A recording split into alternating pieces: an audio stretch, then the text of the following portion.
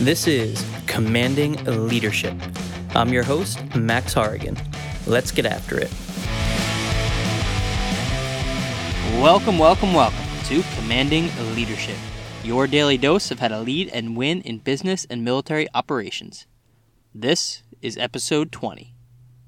The other day, I was at an officer professional development session for the military, and one of the guest speakers was a retired major general. He was providing a lecture to us about learning how to lead. The general theme of the presentation was that leadership is a constant, lifelong episode of learning. And what got us to where we are in life now might not get us to where we want to go. But what really stuck out to me most from his presentation was when he spoke about the moment he learned what leadership truly meant. And that moment was when he realized that leadership is about serving others. There's a leadership style called servant leadership, and some people misconstrue the meaning of this, what servant leadership actually is, saying that means that leaders are subservient to their soldiers or employees, that it implies leaders are slaves to their people. But these are just outright misconceptions, defined by people who have naive viewpoints on leadership. Being a servant leader actually means that leaders don't seek to lead, but rather they seek to serve others. And it is in serving others that they discover the greatest influence that they have is the ability to lead. You see, serving others is the foundation of leadership. When leaders demonstrate that they have the best interests of their men at heart, and they seek ways to ensure that they have what they need to accomplish their jobs, success from the team comes almost naturally. Servant leaders do not force their men to follow them by bluster or by orders. These leaders inspire a following by doing what's best for their men and the mission, not what makes the leader feel powerful. The key to being a servant leader is to throw your ego out the window. Ego is the enemy in all senses of the word. The only way to truly motivate people to follow you in business or in battle is to serve their needs so that they do their jobs.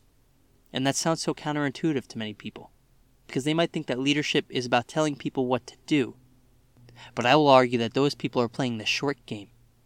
Servant leaders play the long game.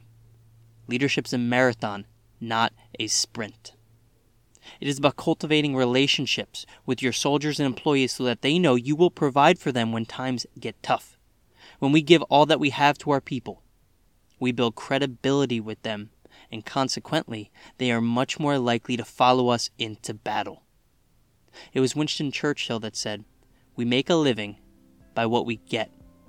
We make a life by what we give." Now, when leaders seek to get something from their people, like a victory, they might achieve it. But did they do it in a way that inspired a following, or did they demand it from their people? Now, on the flip side, when leaders give to others, they see an exponential difference in the level of buy-in from their people. It is this buy-in, this commitment, that forges a bond between teams that allows them to achieve impossible things. So my challenge for you today is to take a look at your leadership style and ask yourself, are you leading to achieve or are you leading to serve?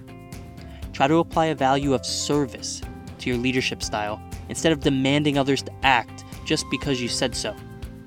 This is not an overnight process, and especially if you haven't assumed this leadership style before.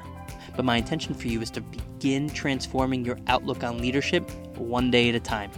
And incrementally, you will make a difference in the lives of those you serve. I know you can do it.